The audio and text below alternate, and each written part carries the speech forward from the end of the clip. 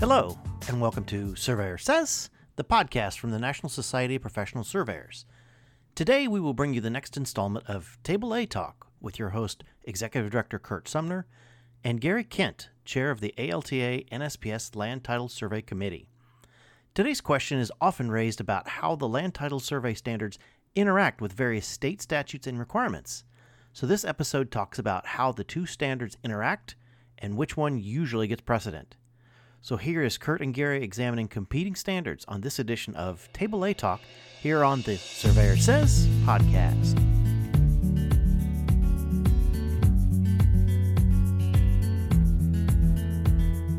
Welcome, this is Curt Sumner, your host for the NSPS ALTA Land Title Surveys session number, whatever it is, 2 or 3, I suppose. With me is Gary Kent.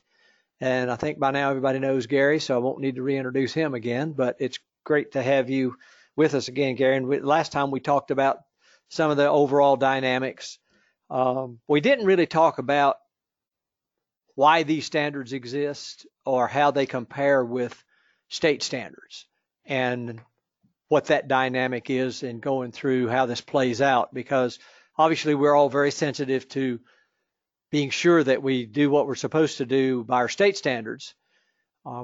In my experience, of course, I've only been licensed in Virginia and Maryland over my lifetime, but in my experience, I've never really felt a conflict, because pretty much in every case, LTA and NSPS standards sort of capture everything I'm supposed to do in the state anyway. It might be phrased a little differently or whatever. But I'm sure there must be some instances where they're not lining up all that much. So with that, let's chat about that.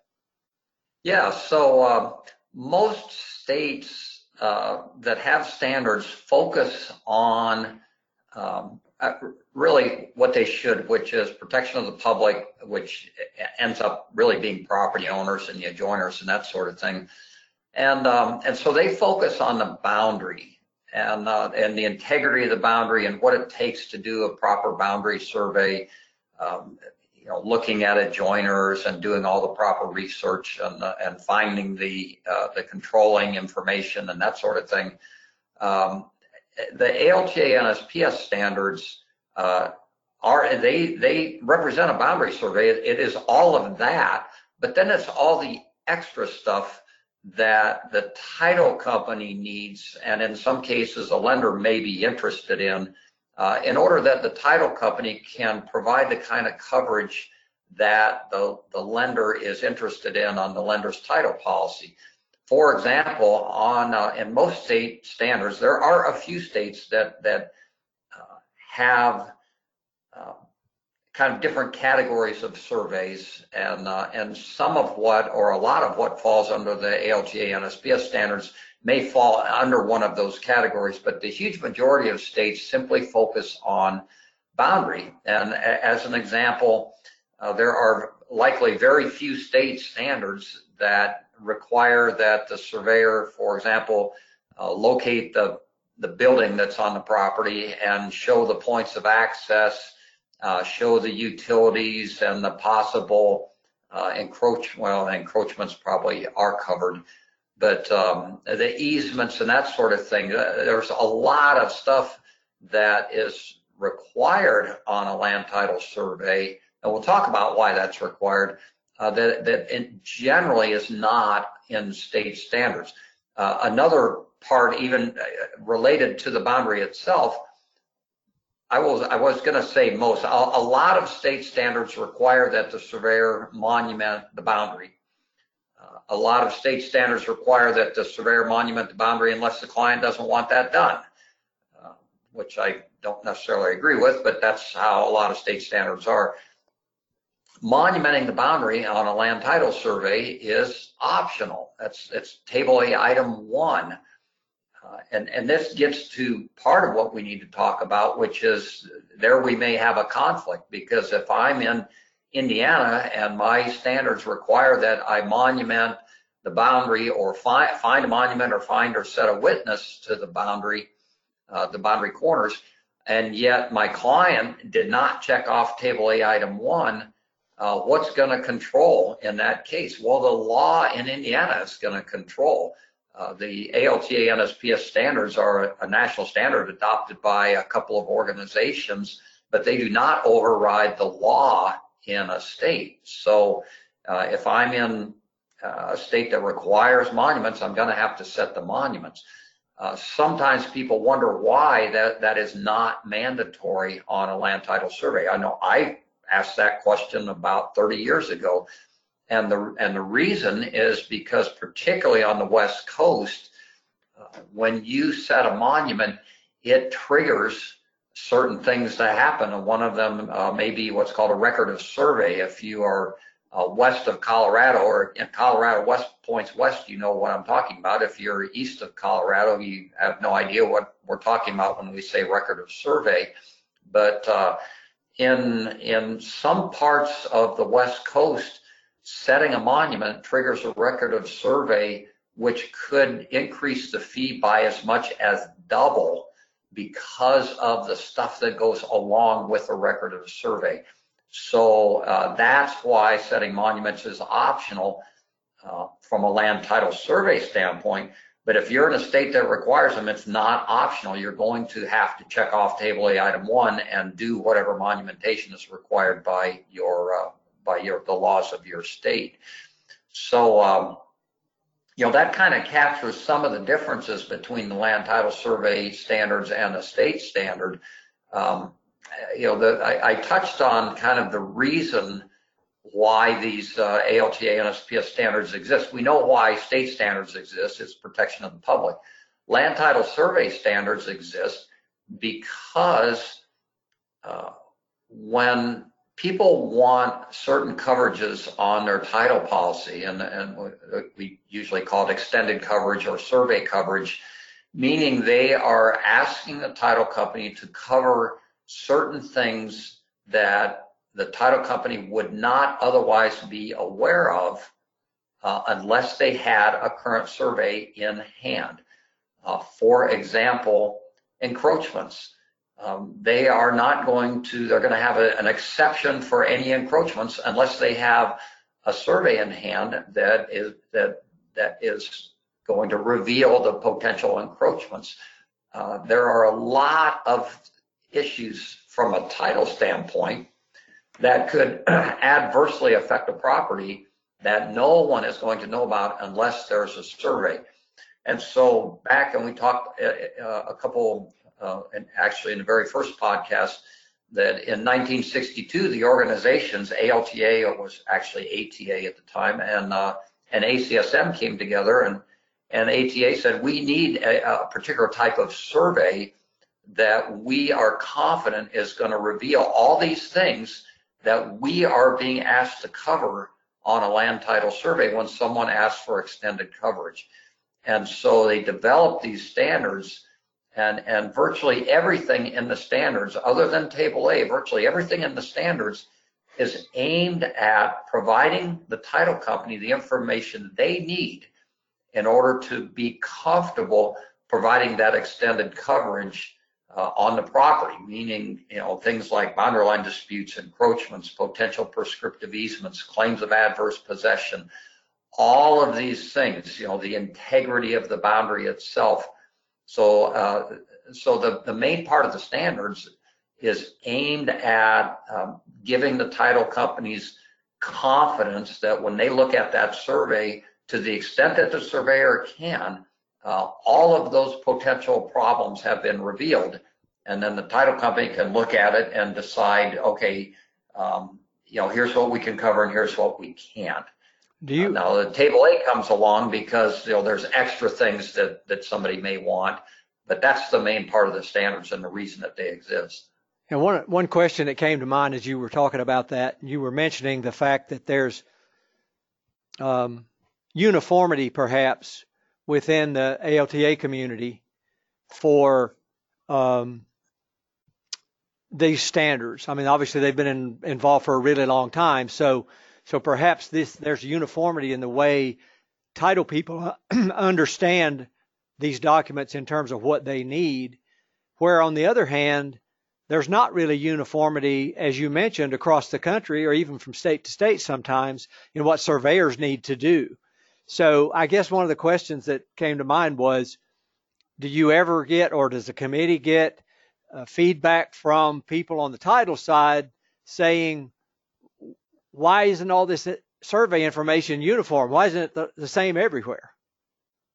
Yeah, yeah. Actually, we do. I recall one comment from a title person who said, "Can't you all provide a standard legend, so that we know that when we see this symbol that means whatever?"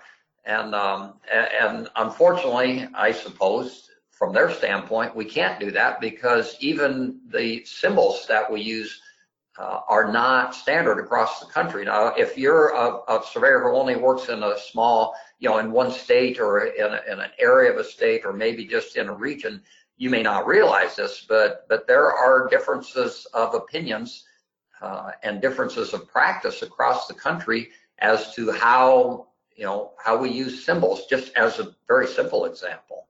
So yeah, we do get comments, and I certainly understand it from a title person standpoint who may be reviewing surveys from state of Washington and Florida and Nebraska, and they're seeing different things, and it would probably be helpful for them to have a commonality in the use of symbols and how things are arranged. But the fact is that would be almost impossible for us to do. In fact, I would say it would be impossible because we're not going to tell people in some state in New England what type of symbols they're going to use. They've been using symbols that they use forever, and everybody else is in the same boat. Right, and I would think there could be situations where there might not even be a state universal standard, and it's more regional or within a state. Like if I'm in southwestern Virginia, we're doing one thing, and down in Norfolk they're doing something else. So I'm assuming that there isn't necessarily a quote state standard either for all of these things. No, I would agree. We have the states that have survey standards. There should be hopefully universal compliance with those across the state. But there's a lot of art that goes into the preparation of the plat and use of symbols and line weights and hatching and shading and use of photographs. That is all part of the art of putting the drawing together, and that's going to vary absolutely, even probably from county to county in some cases. Right, and one of the reasons for bringing this up in this particular segment was to help everybody grasp that concept that there's not a one-size-fits-all in every case. And all the more reason to be inquisitive, I guess, when you're setting up to do a particular project, and also be sure that you understand the people you're talking to may not grasp that what they're in store for from you is not necessarily what they're going to get from somebody in a different place. Right, and I think it's very helpful for the surveyor to understand that because it may be an attorney who routinely deals with surveys in Denver, and they therefore have an expectation of what they're going to see, and they probably don't know that surveyors in other areas aren't going to do it exactly the same way. So it can be helpful in trying to smooth the way if the surveyors just understand that the practices differ, and as I mentioned a minute ago, just simply setting monuments. A survey in the San Francisco area, if they have to set a monument, that potentially can double the cost of a land title survey, and so surveyors need to have just some sense of why things are because things can vary widely across the country. Practices and laws and regulations vary widely. Right, and I guess one of the difficulties is it would be easy for us to say that we as surveyors should be proactive and we should be inquisitive when we're talking to people about performing these surveys. But at the same time, we also understand sometimes they don't want to talk to you. They don't want to take the time to talk to you. So it's a tough thing to do. But it's worth trying to get as much clarity about all of that going in as possible. Yeah, I think it is because we want the deal to go smooth, right? The smoother it goes, the quicker it's all going to be done, and we're going to get paid, and everybody's going to be happy. And we also want our clients to be happy. We want the title company to be happy because it's going to be a local title company that most likely that we are dealing with, and we like it when the local title company says, "Oh, we love working with those people," because attorneys call and they're dealing with the title company, and they'll say, "Well, who should we use?" That sort of thing absolutely happens, and so we want to be as proactive as we can to avoid problems and anticipate things, because I want the deal to go as smooth as possible for two reasons. One is I'm going to get paid sooner, and two is I'm going to have a happy client and happy other people who are going to come back if it went smooth. Do you think, or maybe I should say, what do you think is the incidence of the local title person, for example, who's going to either call for the work or instruct someone else to call for the work through the attorney or whoever that may be? Is there a need for more interaction with those groups of people to help them better understand? We spend a lot of time, you do in particular, talking with surveyors about this. But are we proactive enough? Should we, as professionals in our communities, should we actually be trying to get into those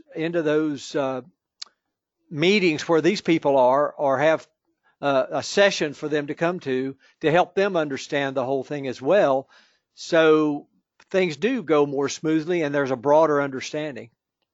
Oh yeah, I agree 100%, and I love talking to surveyors, but I really love talking to title people, attorneys, realtors, people who don't really understand what we do. They deal with our products and our professional services, but they don't necessarily know exactly what goes into things.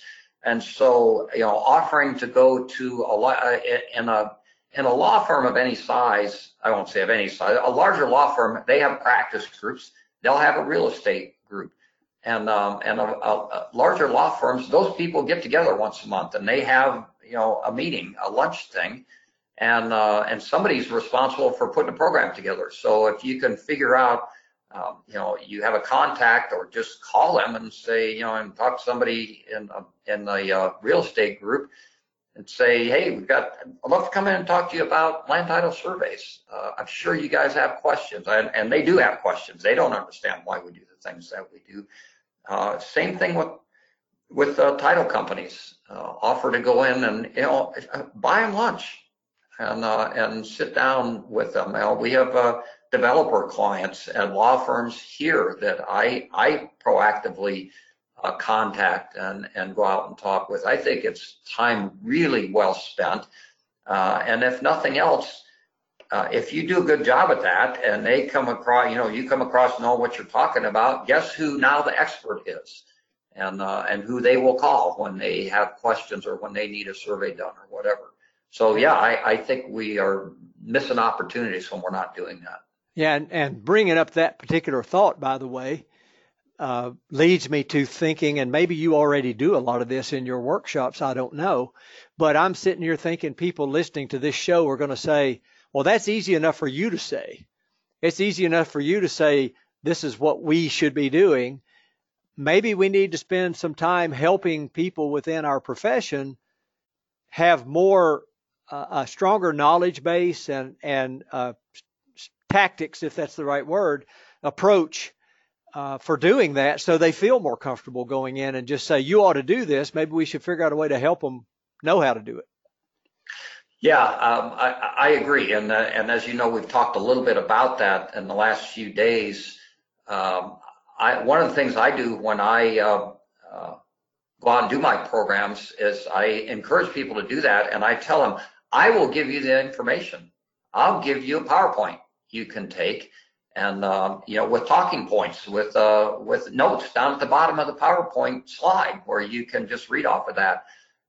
So I mean, that's a really simple thing, but I think the point's well taken. It would be good if we had some sort of program in place to qualify people, maybe to have more confidence, and to where they would feel comfortable and knowledgeable enough to go out and talk. I mean, I'm one person, you do it. There's a few of us that do this, not very many.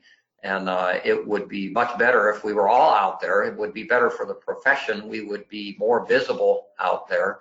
And if we can provide, some training or consistent documents, then people are going to be hearing the same message, at least the same kind of macro message. Right. Yeah. On the internet. I think is really important.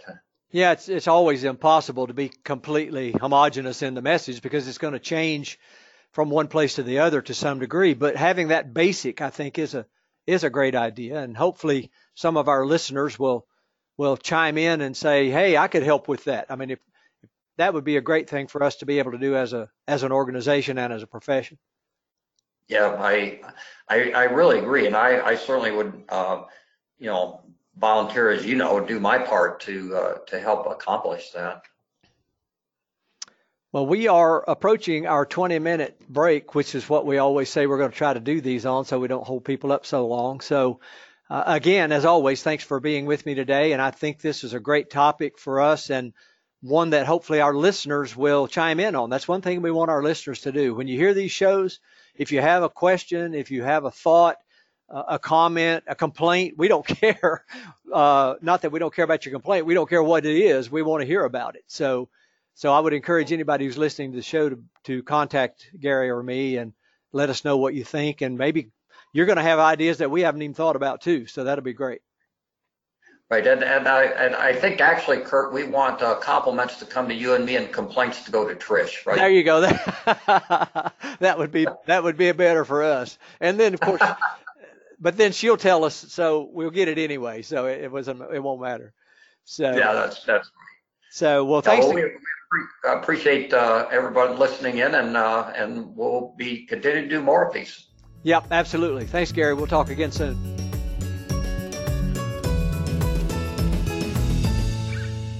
You've been listening to Table A Talk with Curt Sumner and Gary Kent here on the Surveyor Says podcast. Upcoming episodes will include the progress being made on the 2021 standards, as well as questions from our members and listeners. Coming up in January will be a series of episodes with Michael Dennis, and we'll cover several topics including new datum for 2022, the deprecation of the foot, and the rationale behind the NGS Master Plan. So remember to subscribe to the podcast on iTunes, Apple Podcasts, Google Play, Spotify, as well as our podcast host, Podbean.